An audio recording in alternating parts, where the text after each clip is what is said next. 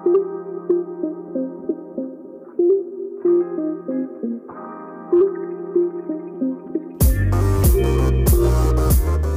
to the Wolverine Digest Podcast, the best spot for objective and authentic coverage of Michigan athletics. If you want open dialogue, honest opinions, and in-depth coverage of the maize and blue, this is the podcast for you. And now, here's your host, Brandon Brown, joined as always by Chris Breiler. Chris, I have a burning question for you. Okay. Would you rather eat a whole jar of mayonnaise or a whole tub of butter? I hate mayonnaise, so I got to go butter. I'm not a mayonnaise guy. I'm not a condiments guy. So okay. Man, I'm a huge sauce guy. Like give me the sauces, dude. All of them. I've gotten better later in life. Like I like buffalo sauce. I'm just now getting into like balsamic vinegar on like chicken or things like that. So I'm getting a little bit adventurous, but for the most part, like ketchup, mustard, mayonnaise, all of that shit terrifies me. Don't put it anywhere near me. I don't like to put the containers away. Like when my family's done using it and they're like, can you put the ketchup in the fridge? I'm like, I don't really feel like touching it, to be honest. That is hilarious, dude. I could not be more different than that. I have like you open there we go. There's the first major difference between Chris and I. You open the door to my fridge and it's like it would be like hell for you, I think. It's like horrifying. It's like the wall of sauces, dude. I'll have to let you see it sometime. But well, I'll tell you what, my wife makes this tea and it has apple cider vinegar. She'll drink it often, and like the vapors from the apple cider vinegar, like, it kind of fills the air in the vicinity, and if I'm around it, like, it just drives me crazy. I can't stand it. I also love apple cider vinegar, so there you go, dude. I love that stuff. Put it on like French fries or whatever. Malt vinegar, that's malt vinegar, but apple vinegar is a little too strong to do that with. But you can take a little sip of it here and there. It's supposed to be good for you, right? I mean, that's probably why she does it. Vinegar's but vinegar is like, it's supposed to help you when you have a sore throat. It also cleans your coffee table really well. It's like why are you drinking vinegar, that shit? Right? Vinegar does everything. It gets stains out of your clothes apparently. So I don't know. I'm a little iffy about vinegar. I'll dabble here and there. So let's step back to it. Obviously, you said mayonnaise is out because you just can't stand it. Could you horse a whole tub of butter? I don't think I could, but I would be more inclined to go that direction. I'd give it a shot. So the question doesn't present a time limit. So I'm not saying like over 6 months, but like it's not like you got to do it in 10 minutes. But I'm gonna try to do the mayonnaise. I really like mayonnaise. Like the idea of eating a lot of it just plain by itself is gross as hell. But I like butter. It's just like it would like coat. It like coats you, dude. I couldn't do that. I mean, I like butter too, but if you have to eat a whole one or the other, I'm gonna go with the mayonnaise. Well, Chris, not a sauce guy. That's interesting. Well, I'm not a sauce guy. Let's move on to something that matters. We'll talk about Michigan football. Talk about a little bit Michigan basketball to close things out. The first thing I wanted to touch on is this Willie Allen transfer situation, which to me is just weird, just really weird. I mean, I put out the little release on Twitter that Willie Allen was in the transfer portal, and offensive tackle he started off at LSU, then he went to a junior college, then he spent 2 seasons at Louisiana Tech. 6'6", 340 pounds, huge guy, was a big time recruit, but just hasn't been able to cut it anywhere. Like he's leaving Michigan now, and his next school will be his 5th school in 5 years. So clearly this is also a Willie Allen issue, but I do think there's some weirdness with the Michigan side of things too. And just that, again, hindsight is always 2020. So when Willie Allen came to Michigan, I was pretty excited about him. Like this guy's, he's huge. He's played football before. I know he was a big time recruit. Michigan was on him the first time around. So this is a good thing. This helps for depth. I mean, maybe he wins a starting job. Great. Well, he goes through spring ball. He's buried on the depth chart. Now he's transferring again. So he got to Michigan in October, went through spring ball, and he's now transferring in April. It's just weird. Even if you don't place blame on anybody, it's not Jim Harbaugh's fault. It's not Michigan's fault. It's not Willie Allen's fault. If a guy transfers in October and leaves in April, that's weird. Like that doesn't happen. Yeah. So people had an issue with that. And again, of course, thought I was taking a shot at Michigan, which I wasn't, but it's still strange. It doesn't change anything about it being kind of a weird situation. But I do think that there is a little bit of weirdness on Michigan's side because, again, hindsight, you always find out after the fact, like, stuff that you didn't know ahead of time. But I just talked to a couple of people And they said that Willie Allen had no business being at Michigan. Like, he wasn't good enough to be there. And so my thought is, and you can look at his track record where he's transferred a bunch of times already. If he's a marginal talent or not very good, like, why was he brought to Michigan? Who was in charge of that? How many people went into that decision? I mean, at the end of the day, in the grand scheme of things, it's like no harm, no foul. I mean, he's not there anymore. He's gone, whatever. They didn't take a roster spot from a guy during the season. Like, it's not that big of a deal. I just find myself asking, like, why was he ever there?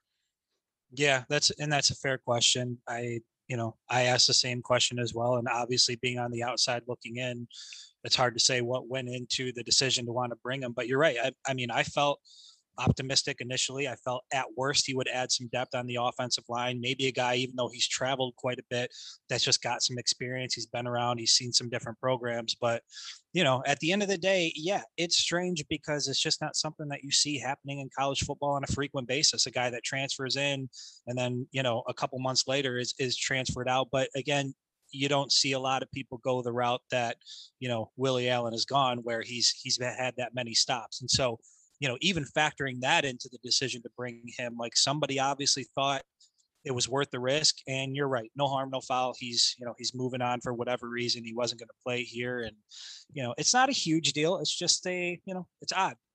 There's no other way to look at it. It's another one of those just kind of weird deals. I'm not saying, and like I said, if I was doing like a breakdown, this is 80-20 Willie Allen. I mean, when you're at your fifth school in 5 years, like that in 5 years, like that's on the kid. That's on him.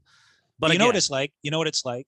Like, let's say, there's this girl from your hometown, right? And she's dated, I don't know, 4 or 5 different guys. And you think, I'm going to give it a shot. I can change her, whatever it is, and then you end up breaking up after a couple of weeks and she goes somewhere else. Like, yeah, a lot of it's her, but you also, why'd you do that? You kind of knew what you were getting into. Exactly. So, that's a good analogy. It is, because again, thanks, buddy. Not hurting anything, not a big deal. Probably speaks way more to Willie Allen than it does the Michigan culture, which I do think it's not perfect by any stretch. Agreed. It's still just kind of strange. Like, if you saw the guy on film and you thought he could really come in and help you, and then he gets there and he's buried on the depth chart, then somebody messed up a little bit somewhere to where you thought he was going to be better than he was, or maybe you thought you could get more out of him and it just didn't work out. And again, now he's moving on for the 5th time. So, well, how much truth is there? I've seen it floating around a little bit that he had put on a significant amount of weight. Yeah, I saw that after he got to Michigan. Saw that he came in out of shape. I think he opted out in 2020, right? So he didn't even play last year. I believe so. Yeah. So, but again, it's just like you just said. You've watched this guy move from school to school to school. Yeah. Not be a dominant force.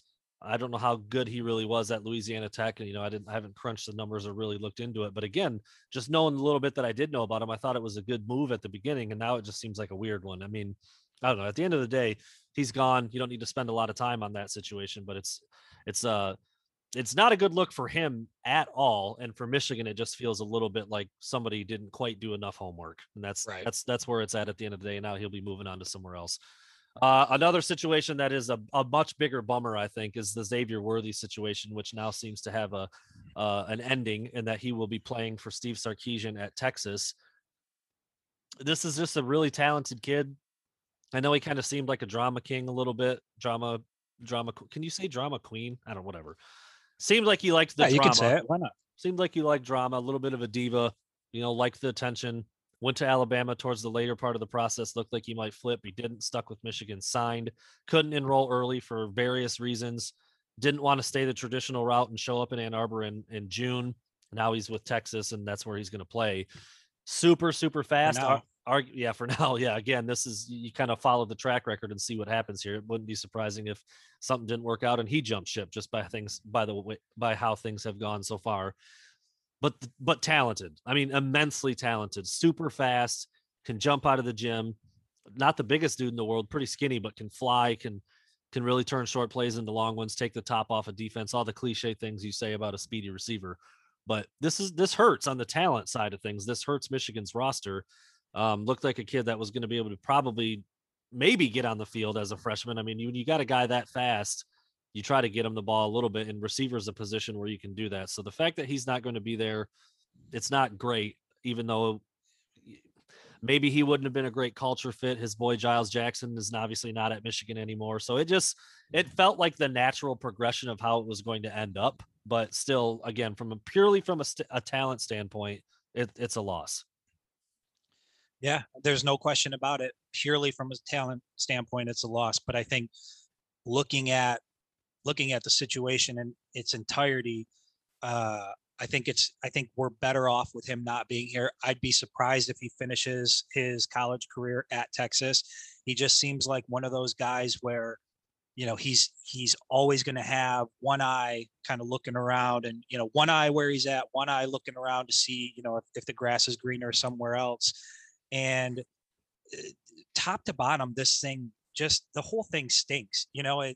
Nothing about this leaves a good taste in your mouth. I mean, granted, some guys choose to, they'll commit to your school and then they'll back out of the commitment and go somewhere else. But to get as far along in the process as he was, and then you hear some of the background chatter about how his recruitment went, and then he ends up at Texas, and there's more chatter about the fact that Texas continued to recruit him, whether or not that's, there's any validity to that. Pretty certain it looks like that. Correct. Yeah. So, then there's that element to it.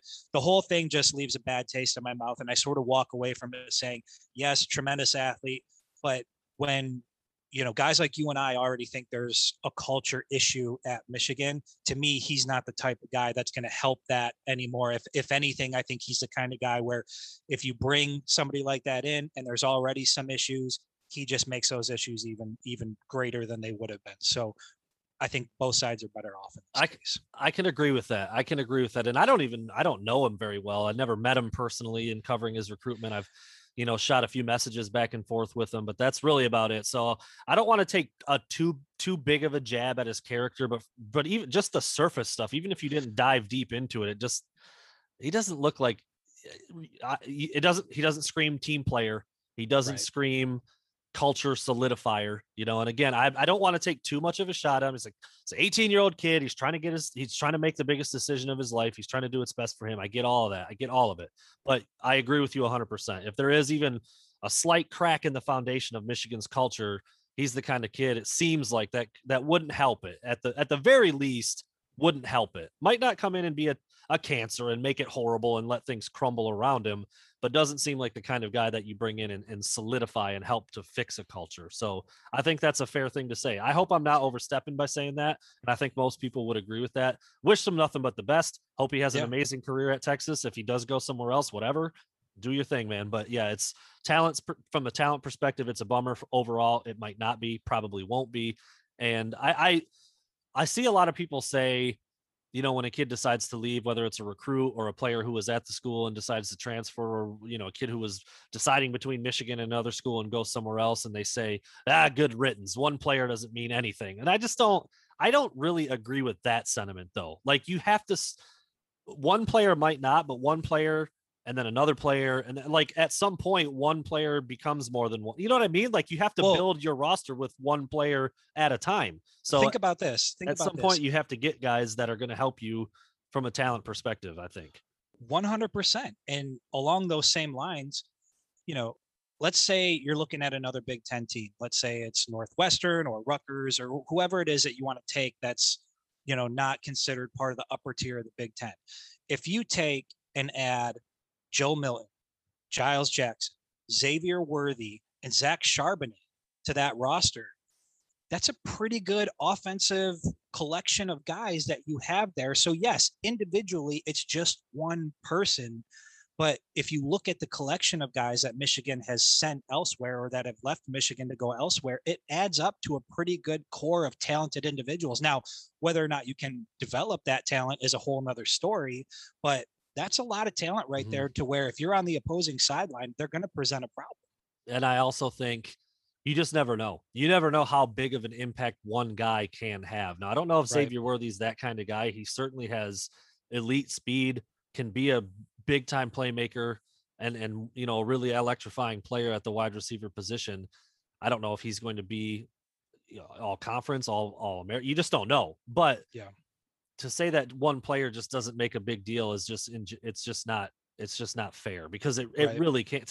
Tell that to Rondale Moore in Purdue, right? I mean, you get one guy who can really change the whole dynamic of what you do on offense, and it can make a really big deal. I don't know if Xavier Worthy will ever be that guy or if he ever would have been at Michigan, I'm not defending the fact that, I'm not trying to say Michigan is just going to be awful without him. Like that's not what I'm saying at all. But one guy can make a pretty big difference in the right situation. Certainly. And we'll see Absolutely. what that looks like. We'll see what that looks like with him at Texas. So again, hope he does well there. It does stink how it played out just all around. But at the end of the day, Michigan might end up being better off as a whole without a kid like that, because it just seemed like I don't know, man. There's just a little stuff going on all over the place throughout his entire recruitment. So good luck to him. He'll be in Austin. Michigan will be just fine in their receiver room. They do have a lot of talent and a lot of speed there, but that is a kid that we talked about this before. That is a kid who you can start to close the talent gap a little bit with some of these schools that Michigan is behind a little bit.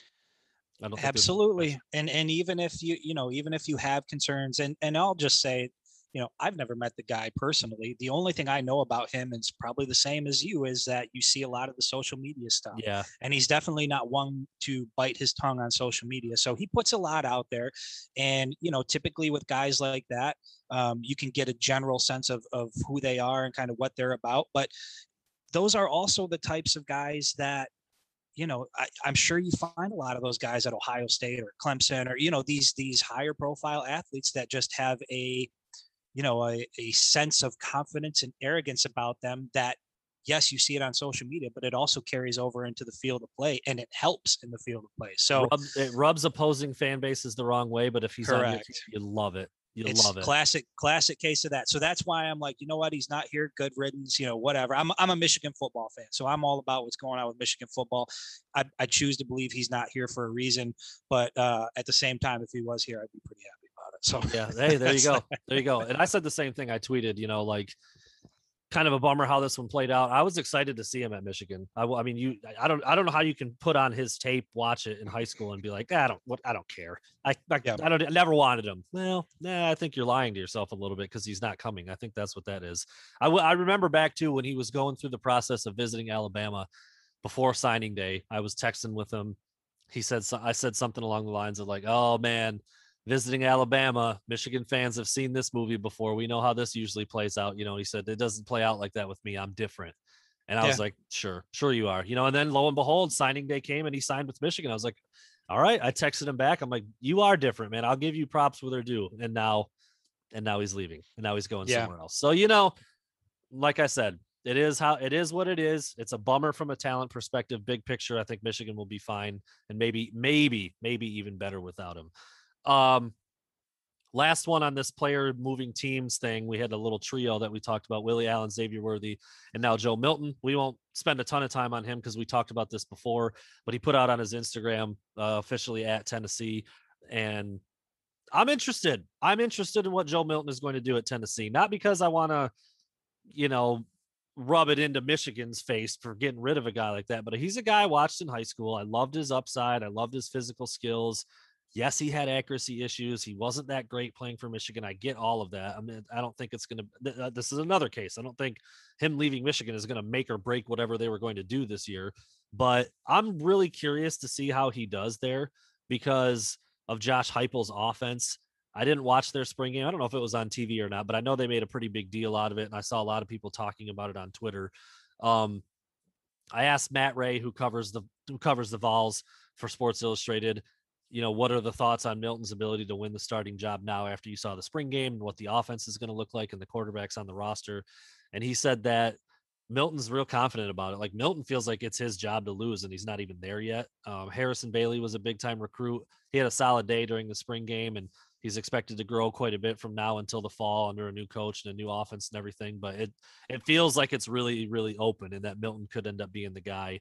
And I know the people around the Tennessee program are excited about it because they're like, dude, this guy is freaking huge. And like, he can whip. I mean, yeah, he's as physically gifted as any quarterback prospect you're going to find. Yeah. But as we know, and as we've seen, that's not enough because he just wasn't all that great at Michigan. I mean, there's nothing wrong with saying that because that's what it was. Now, was he put in the best positions to succeed all the time? I don't think he was. I don't. And I think that's been the problem with a lot of talented offensive players at Michigan over the last few years. But to say that he was a Heisman candidate in waiting and Michigan screwed him up, I don't think that's not fair either. I'm just curious where you fall on this. I mean, you didn't cover him in high school. Obviously, you probably didn't know much about him until you saw him on the field last fall. So, thoughts on what he did at Michigan and what he might potentially do at Tennessee.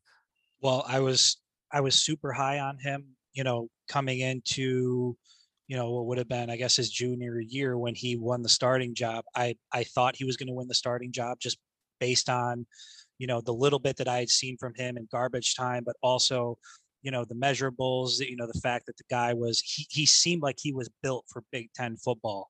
And given the fact that he had been in the program for as long as he was, I trusted that whatever accuracy issues he may have had coming to Michigan, that a lot of that would have been corrected just by being at a program like Michigan for 2 years going into your third year. And yeah, I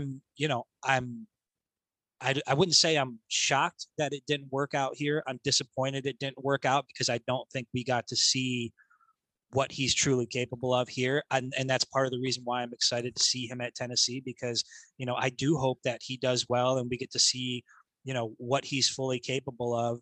I do wonder, we've only seen it with Brandon Peters, right? Brandon Peters is so far, when you look at Peters, McCaffrey, and Milton, Peters is the only guy who's moved on to go start somewhere else. We still, McCaffrey, obviously, with where he's going, I'm pretty sure he's going to get that starting job there. I think that's a safe bet. Yeah.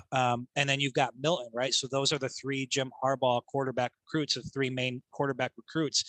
It does make me wonder, though, with as much as Joe Milton struggled, and obviously they went with Milton over McCaffrey. So they saw something there that they didn't see with McCaffrey. A lot of the fan base believes that not only was McCaffrey the better guy, but that McCaffrey was really, really, really good, which I have a hard time believing given where he transferred. But depending on what Milton does at Tennessee, I think that's really going to speak to, is Michigan really that bad at identifying talent, or is there an issue there? Like if Joe Milton becomes a solid quarterback at Tennessee, then it makes sense that, Michigan would go with Milton over McCaffrey because clearly Milton's got the talent. Michigan just didn't have the ability to develop it or utilize it. But if Milton goes and stinks it up at Tennessee too, then I wonder, like, how the hell did he win the starting job at Michigan over a guy like McCaffrey? So that's why I'm interested to see Milton in Tennessee, because I want to see what he's going to do. If he's good, it's going to lead to questions. If he's bad, it's going to lead to questions. And I'll keep my eye on it for sure. It's like a lot of the stuff we've talked about, like because Michigan is struggling, we're all trying to find reasons why or answers why. Why is that happening? Why is Michigan not doing well? And it's like the transfer thing we've talked about. Like, people who say like, well, it's transferring is just the way of college football now. Michigan's got more transfers than anyone in the Big Ten since last year, and only 8 programs in the entire country have had more transfers than Michigan since the portal started. But like, it's just transferring. It's not a big deal. Those guys didn't go on to become All-Americans anyway, so they shouldn't have been at Michigan. And then you say, well, hold on. Well, then why were they? Why were they at Michigan? Why did Michigan recruit them and bring them in? Like any way you come at it, there are questions to answer or to ask. And I think that's a really good point you just brought up about Milton. If he kills it, then you're going to say, well, why the hell couldn't they get him to kill it at Michigan? And if he stinks, then you say, well, why was he at Michigan? Why did they, clearly, how did he win the job over McCaffrey? Yeah. How does that happen? So either way, whatever happens at Tennessee with this guy is going to really, to me, it's going to show one thing or the other. And that's really what I'm looking for in these transfers. And we, Brandon Peters, again, went to Illinois. It's not like, I don't know, he's done pretty well there. He's earned the starting job there. But I don't think that one is, it's a Michigan quarterback who went to another Big Ten program and started. So this will be number 2. We'll see how, Joe Milton does in the SEC. But you're right. If he lights it up, it's going to lead to a lot of questions. And if he really shits the bed, it's going to lead to a lot of questions. So either way, there will be questions. I think that's true.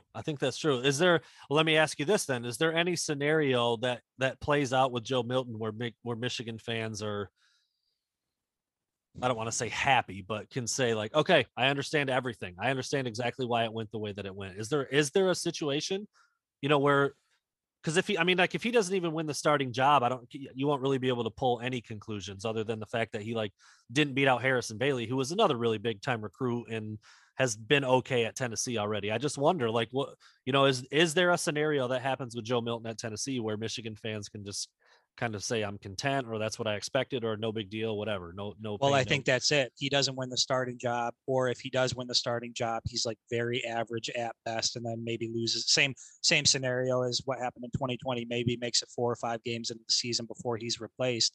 And usually when that happens, I think Michigan fans, for the most part, go back to the fact that, he wasn't any good, so we wouldn't want him here, and they neglect the reality that, but we recruited him. Yeah. So there's always that part that I think people just forget. When you look at a transfer, you want to say that guy left because he sucks and couldn't get it done here. You can't say that without also putting an indictment on people that are recruiting these guys right. and bringing them here. Yep. So there's, no matter how you look at it, and you've said this multiple times before, no matter how you want to try to spin it, whatever way you go, there's holes that can be poked in it. And not a lot of people, I think, just to the general fan, they're not looking at it through the lens that we're looking at it, where we're trying to analyze and figure these things out. They see a guy who's struggling or not putting up the numbers. They see him go elsewhere and they say, you know what, he didn't belong here. He couldn't hack it here. Yeah. And it's amplified at quarterback. There's no doubt about it. 100%. It's amplified at quarterback. And now there is a pretty distinct pattern at quarterback at Michigan under Jim Harbaugh. And there is no question about that. It's just really surprising because nobody thought that was going to be an issue. I remember when Jim Harbaugh got hired, I just assumed like the best quarterback in the country is coming to Michigan every year now. Yeah. Like that's just what's going to happen. And it hasn't even been close to that. And the guys that have come haven't worked out. I mean, we've run through the list many times. Zach Gentry, they moved him to tight end. Looks like a good move. I mean, he's in the NFL. He's getting paid to play football, but that was, he was supposed to be the guy to really get things off the launch pad right out of the gate from Michigan. With, Jim Harbaugh stole him away from Texas. He was committed to Texas. Harbaugh got the job. He was riding the wave, brought Gentry in for a visit. Boom, he flips. He's going to be the guy. Alex Malzone was already committed to Brady Hoke when Jim Harbaugh got the job. He stayed in the class. He ended up transferring to, I think, Ball State or Miami of Ohio or something like that. I don't even know if he ever played there. I'd have to look that up. But so he didn't stick around. Then you mentioned the three that we just talked about: Peters, Milton, McCaffrey, all gone. Never did anything very significant at Michigan, even though all of them had their chances to play. And did McCaffrey ever start a game at Michigan? I think Milton obviously started a couple or one or two, and Peter started a handful as well. So. Did McCaffrey get the nod at Wisconsin, or did he come in for when he got his block knocked off? When he had that, there was that big hit on him. When was he starting there, or did he come in for Patterson? I think maybe that had been when Michigan went into the half like 17-0. They were down. Maybe McCaffrey had come in at that point. I'm not sure if he actually ever ended up getting a start. Let's see. I don't think he ever started a game. I don't think he ever started a game at Michigan. I'm reading through his. No, never started a game at Michigan. So that's not a big deal to the overall point. The point is that the track record is what it is, and we've talked about it before. If Alan Bowman comes in and starts, and then McCarthy's under the wings, then McNamara is probably leaving too. It's just one after another. The same development. I don't get how anybody can look at that and not at least raise an eyebrow. Mm-hmm. When you look at what's going on specifically at that position, given who Jim Harbaugh is and what he has done throughout his career, it's just one of the most puzzling things of his entire tenure. Like, I can't think of anything else that's more of a head scratcher than that one. Yep, I agree. Might be the most surprising thing that's happened at Michigan on his watch, that quarterback has been such a revolving door and just hasn't really been figured out. I mean, some guys have played well. I mean, we've gone through that list before too. Rudock played well, but he was a transfer. Wilton Spate played well at times, wasn't Harbaugh's guy, was already on the roster. And then Patterson obviously had some good moments too, but he was also a transfer. So it's just been strange, man. And we'll see it again maybe this year with Bowman. If McNamara can win the job and has a solid season, he'll be the first Jim Harbaugh recruited quarterback to do so, which is insane. It's crazy. Well, Milton did it, right? But he didn't last. Well, to do well, I meant to do well. Correct. Yeah. Yeah. I mean, Milton started a couple of games and then was yanked for McNamara. So just a weird, unexplainable type of thing under Jim Harbaugh, who looked like he was going to have that position just humming when he got the job. I mean, that's what everybody thought.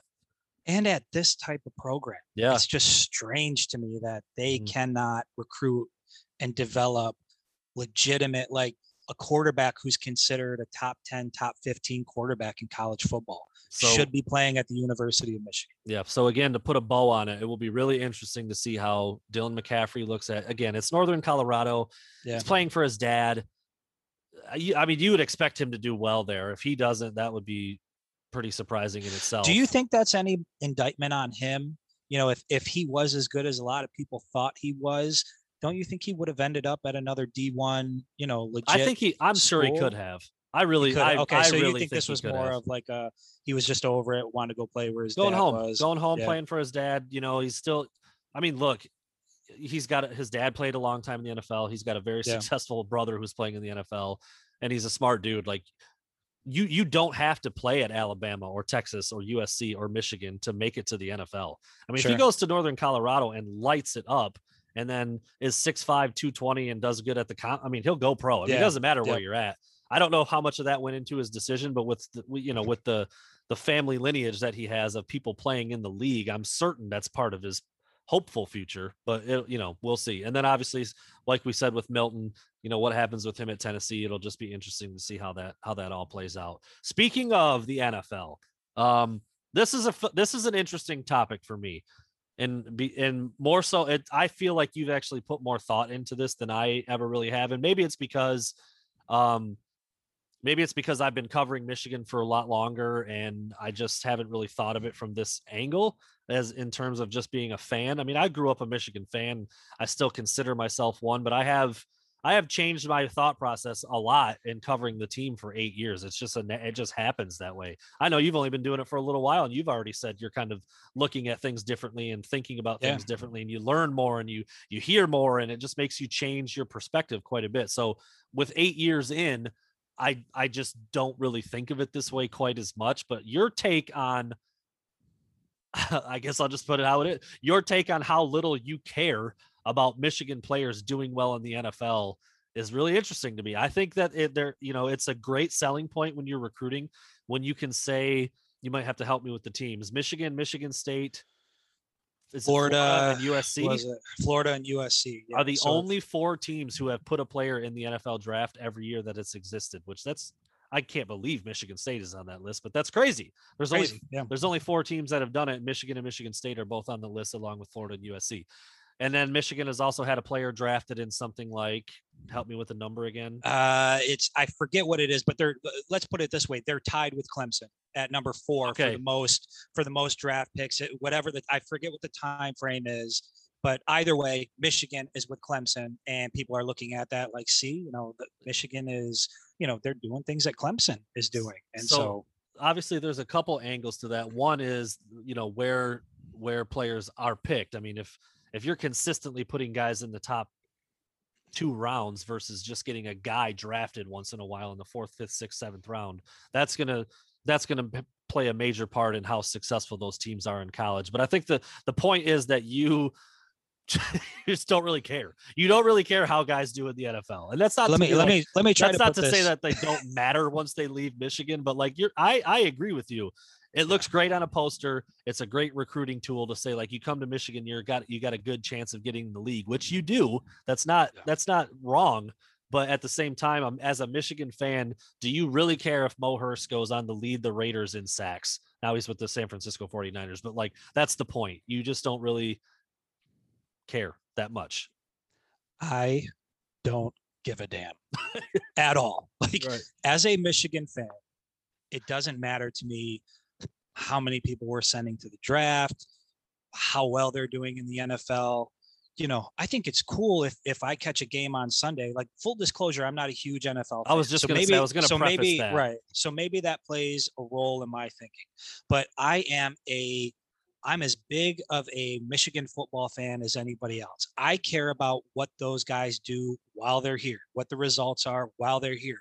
If somebody, goes first round, in the NFL draft, but didn't do, and when I say don't do anything, individually speaking, they might have had a good career, but, did it lead to Big Ten titles? Did it lead to, competitive games against Ohio State? If that's not part of their career at Michigan, I don't care what they're doing at the next level. It doesn't matter to me. So that's kind of where I stand with it. I think, it's great that we're sending a lot of people to the NFL. And when I see graphics like that, like, hey, Michigan is tied with Clemson, or Michigan's doing yada, yada, yada in terms of NFL draft picks, the reality is, as a Michigan football fan, that does nothing for me. I think for some people, it's one of those things where you don't have a lot to brag about. So you can sort of turn to that and be like, well, we're churning out NFL talent. Me as a Michigan football fan, I look at that and say, then why the hell aren't we doing better while they're here? Why aren't we achieving more while they're here? And I get there's a difference between a first round pick and a fifth round pick. But at the end of the day, look at all the other Big Ten programs. Mm-hmm. You know what I mean? So we should be, at the very least, killing it on the football field and competing with Ohio State. And, I'm not the only one that feels that way. Charles Woodson, probably a lot of people know his name, had put out a tweet not too long. I think it was before last year's draft, comparing the numbers between Michigan and Ohio State. And he said something to I can pull up the tweet if you give me a minute here. I actually have it saved on my phone, but he, kind of the same thing that I'm talking about here, that, yeah, it's all great. It's all fine and good that Michigan is sending guys to the league, but what is it doing to actually help Michigan? Here's his tweet. He said, it's pretty astounding that University of Michigan football has 10 players selected in the draft, and all you ever hear is that we don't have talent. We have talent, but haven't been beating the other team on this list with 10 players drafted, which is Ohio State. He said, that's what's missing. So, yeah, it's not that we don't have the talent to compete. We're just not competing. And there's a difference there. And a guy like Woodson understands that. Yeah. I mean, I think there's a lot of ways to dive into that, and there's a lot of takeaways you can have. I think it is important because having the number 2 overall pick and Chase Young, and then you have the Bosa brothers, and you have multiple like top 10, top 15 type guys from Ohio State over the last handful of years. And I don't know if there's any from Michigan. Rashawn Gary, Devin Bush, Peppers was a late first round pick, but there's not nearly as many. So again, the talent level, I mean, that's like, the number 1 recruit in the country versus the number 40. I mean, there's a difference. There certainly is a difference, but I think the other part of your point is valid. Then how do you explain the 40-point loss to Wisconsin, and the loss to Penn State, and the loss to Michigan State, and the loss to Indiana, who isn't anywhere near those lists? Not even in the conversation. Wisconsin does all right. They put some guys in the league. Again, not top 10 guys, not top 20 guys, not a boatload of first rounders, but they do put some dudes in the league. Michigan State, they're not putting a lot of guys in the league. Indiana certainly isn't. And the list goes on and on. Right. So, yeah, and look, if you have a huge issue with what Charles Woodson said, then I guess take it up with him and see how far you get. But you don't have to listen to us. He's not a true fan. Yeah, you don't have to listen to us, but you could probably listen to him. And again, it's not quite apples to apples, but the point is what it is. And I'm with you. I mean, you'll probably be the minority in a lot of Michigan circles, but I know we've focused specifically on Tom Brady before. You're like, I don't give a crap how many Super Bowls he has. I really don't. It's cool. Like, it's cool. It is. Yeah. The best quarterback, the best player ever went to Michigan. That's dope. But again, what is that really doing for what Michigan is trying to accomplish on the field? Even when he was there, he had some nice wins and the things that he did towards the tail end of his Michigan career. But the overall point is great. I hope it helps Michigan recruit guys. I hope it helps everything that they're trying to do. But at the end of the day, what's happening on the field isn't really indicative of some of those chest pounding numbers that people like to throw out there. It's just, it's shiny, distracting objects from, if it's not clicking on the field, I don't care what else is being dangled around me in terms of draft picks or who's succeeding at the next level, or, historical numbers, or, referencing back to how Bo Schembechler would have, could have, should have done things. Like, none of that interests me anymore. And to be quite honest, almost every time I hear somebody talk about, history with Michigan, or they revert back to the Bo era, or they start saying things like those who stay will be changed, I just cringe. It's been so long since any of that has actually been, legitimate and valid, that I just don't even see it as a talking point anymore. So yeah, I am all in on Michigan football. I want Michigan football to succeed, and anything that's happening outside of that really doesn't impact me too much. Now, I will say, I am really excited for a guy like Kwity Paye. I'm excited to see where he goes in the draft. His story is just incredible, and that's part of the excitement that I have for him coming up. I'm really happy to see sort of a dream fulfilled coming up here, and I'll try to catch a game or see how he's doing in the league.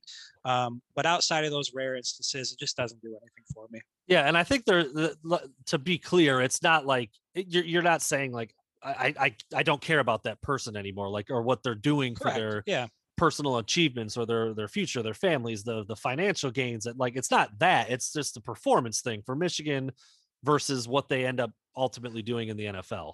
This is totally speaking from a sports perspective. You know, it has nothing to do with who they are. Like, I don't hope they fall ill and go bedridden. It won't, it won't affect me.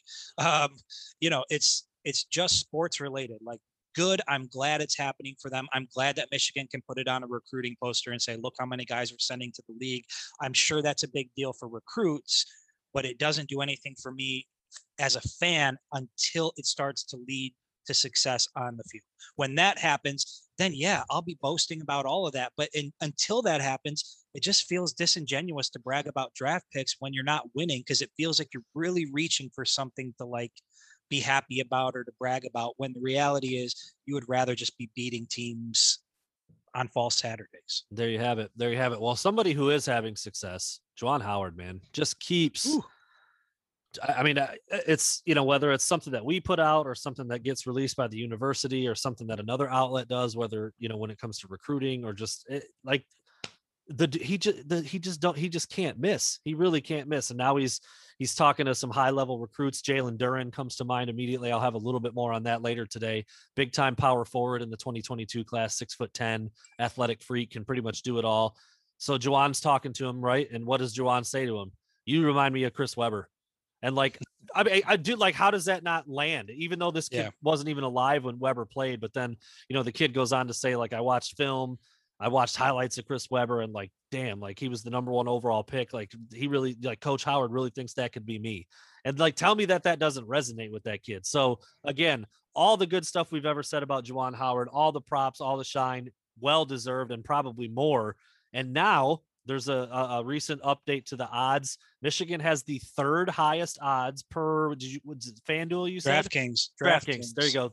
Per 3rd highest odds per DraftKings to win the national title next year, behind only Villanova and Gonzaga, which we just talked about it on the last episode. Will Juwan Howard win a title in the next 3 years? I think he will.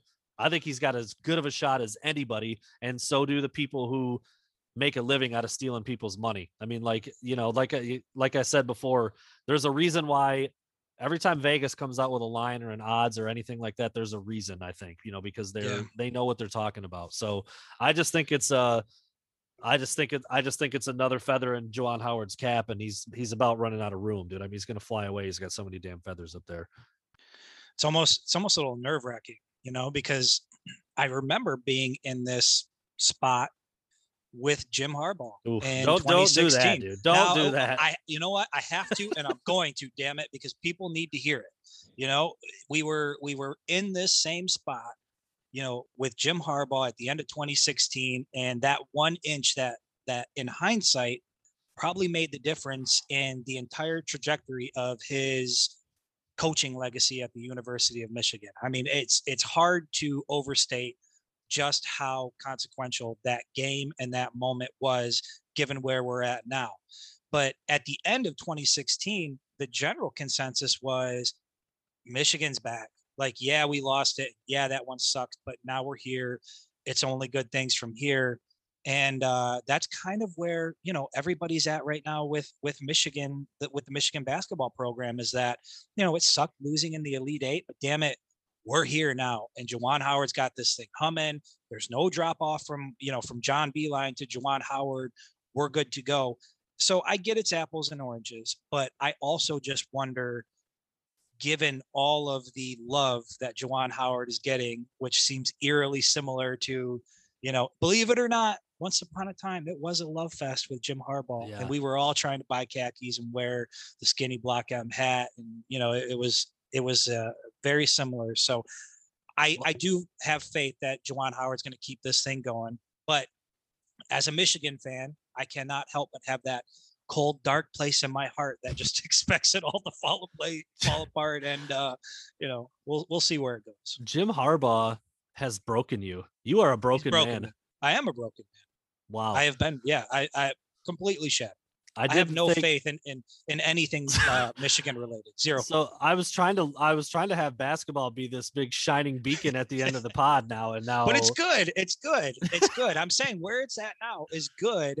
I'm just saying, just let's see what happens in year 3. Let's see what he does. And, my expectation is that, wherever things went wrong with the football team, I have more faith in, let me put it this way. I've got more faith in Juwan Howard than I have ever had in a Michigan football coach in my adult life.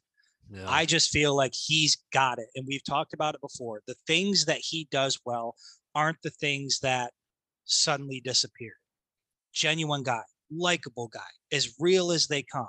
Hell of a recruiter. He's proven he can develop by what he did with the transfer portal with Sean D. Brown and Mike Smith and some of the guys on the roster that he just got the most out of.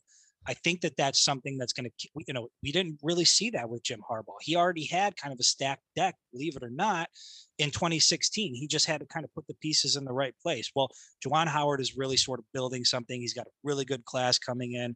I see no reason why they should fall off other than the fact that I've been a Michigan fan long enough to where I just kind of expect it. Yeah, that's an interesting point that you made about, the things that Juwan Howard does well just don't go away.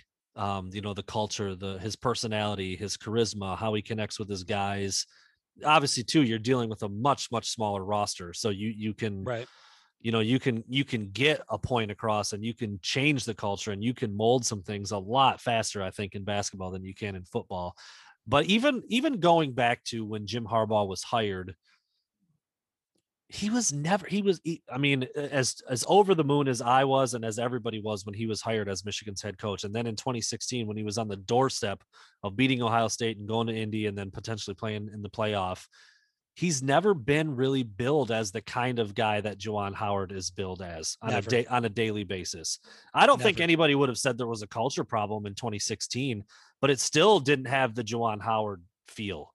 That's because we spent the bulk of the season ranked in the top 5. So whenever you're winning whether there's a culture issue or not, nobody gives a shit because you're high in the AP poll and, looking like you're going to do some big things. So I don't ever recall thinking of Jim Harbaugh in the same manner that I think about Juwan Howard, just in terms of who he is as a person.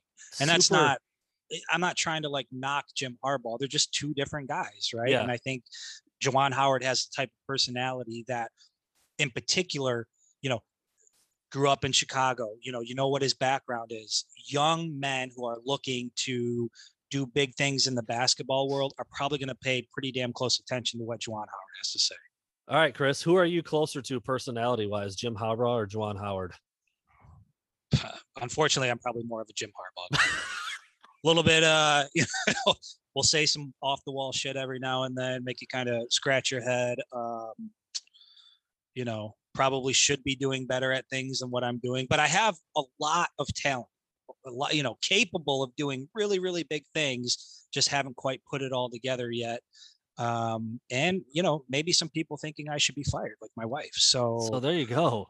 Yeah, there you go. So unfortunately, I'm more of a Jim Harbaugh guy. For those my spirit animal. For those who don't know, both Chris and I have an artistic background. I was going into graphic design before I switched to education, and then ultimately, got this job.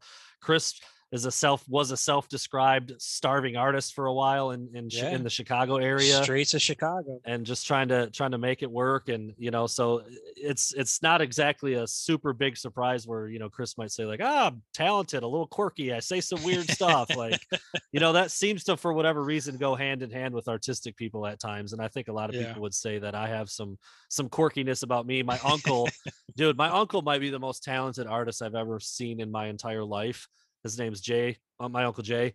And I don't know if the dude can hold down a job for more than a week, just because he's all over the map, dude. And I love him to death, but it's something, dude. There's a way that people are wired. So I wasn't sure where you would go with that. I really wasn't. Cause you and I, we get along well. I think we have a lot of same viewpoints. We laugh a lot when we talk on the pod and off the pod.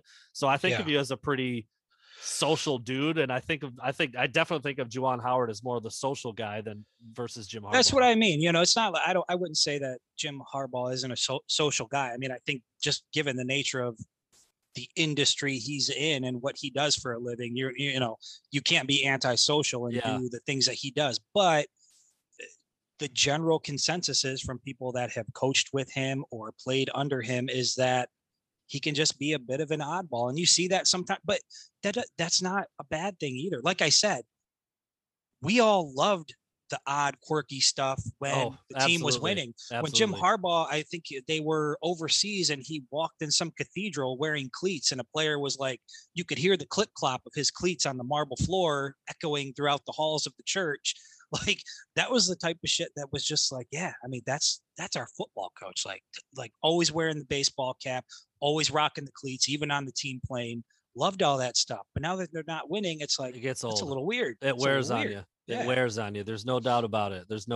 You can get away with some stuff like that when you're winning games every Saturday, but when you're not, absolutely, it's like, dude, can we just cut the nonsense and just do better at your job? And like, you know what? But the thing is, like, too, though, it's a little bit unfair because he just does those things. He's not doing those things for the attention. They just get attention because they're funny or they're strange or they're a little bit out there. So yeah, I mean, I'm not saying like, okay, Harbaugh, stop wearing cleats everywhere and just wear regular shoes and coach. Like, he's not wearing the cleats everywhere to get attention or to get a reaction from people, but it does. And instead of it being like a really cool thing to kind of bolster what he's doing on the field, it turns into like a detriment or something, or it turns into like just a quirk that you wish he didn't have. Do you think that has anything to do with like the silence? Really, just no fans at the spring game. We're not really hearing much coming out of spring camp. You haven't really heard much of Jim Harbaugh at all. Is he finally like in that mode where he's just like, given all that's gone on here, I don't want the spotlight anymore. I don't want people talking about, I don't want anybody focusing on me. I just kind of want to do my thing and try to make this work. Because if you look at the evolution of Jim Harbaugh from when he got here to who he is today, it has been a pretty dramatic change given the way he acted in public, the way he was on social media to what you see today. It's he was rocking gold chains with, Migos, rap. Yeah. With crazy. Migos. Right. And like that, trying to picture today's Jim Harbaugh doing something like that. Like they're not even the same guy. I think that's an interesting question. And I think, man, I could say it's very reasonable to say that that's part of his thought process. Like, I'm not doing that stuff anymore. I'm just going to hunker down. I mean, dude, like, he's not a dumb guy. He knows that his contract was cut in half and that his buyout is essentially gone. So, I mean, from a purely practical standpoint, he's probably like, I gotta get my shit together. I gotta do a better job, period. Yeah. I don't really care what it takes or what I got to do or what I have to change. I've got to do better. So I think there's part of that. Part of it is also probably, I mean, he's made a lot of money for himself. He's been extremely successful. Not a lot of people can tell him much that he really has to care about, but I'm sure it gets old hearing about all of your shortcomings and all of the things you need to do better. And so part of it might just be, well, I'm just not going to give anybody anything to talk about. So I'm not going to be out there doing, I think that's a multi-layered question as to why things are different, why it looks different, why he seems to act different, at least in the public eye.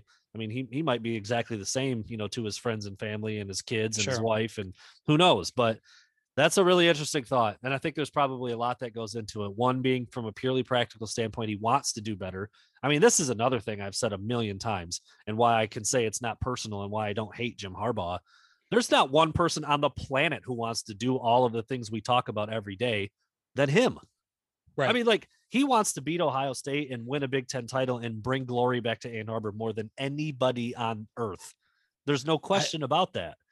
I can't imagine a competitive guy like that leaving Ann Arbor with an 0-5 record against the Buckeyes. I feel like Jim Harbaugh is the kind of guy that would eat at for like eternity. 100%. 100%. So, being able to do it is a different discussion, but wanting to, that's another reason why I have an issue all the time with the he's just such a different guy than he was in 2016. I don't think he is. I really don't. I really don't think he's that different. I certainly know nobody came to him and said, you got to act different, Jim.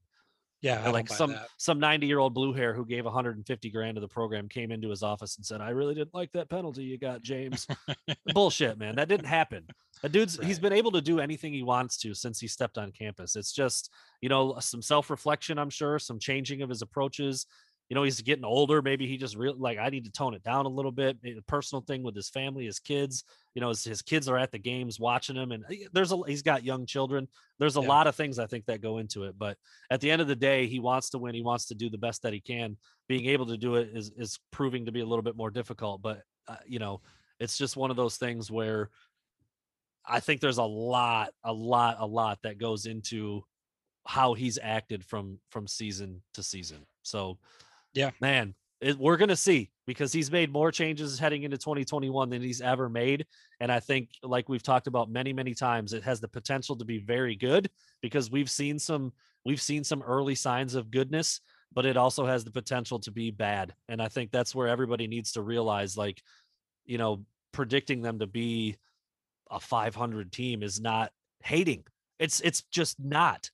It's just a look at where they were last year, the things that changed, and what it could potentially be this year. So that's where I continue to be. Still at 9-3. I will say this. I was going to say, I am still at 9-3, although I feel less confident about that today than I did when, I originally made that guess. But I'm going to stick with it, because I still am going to hold this team to the standard that I believe they should be held to. So, for me, 9-3 is the standard. If they fall short, then obviously that'll be a discussion.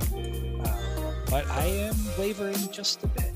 Why is Chris wavering? Why is he a little bit less confident? We will tackle that and more on Wednesday. To be continued. Thanks for listening, everybody.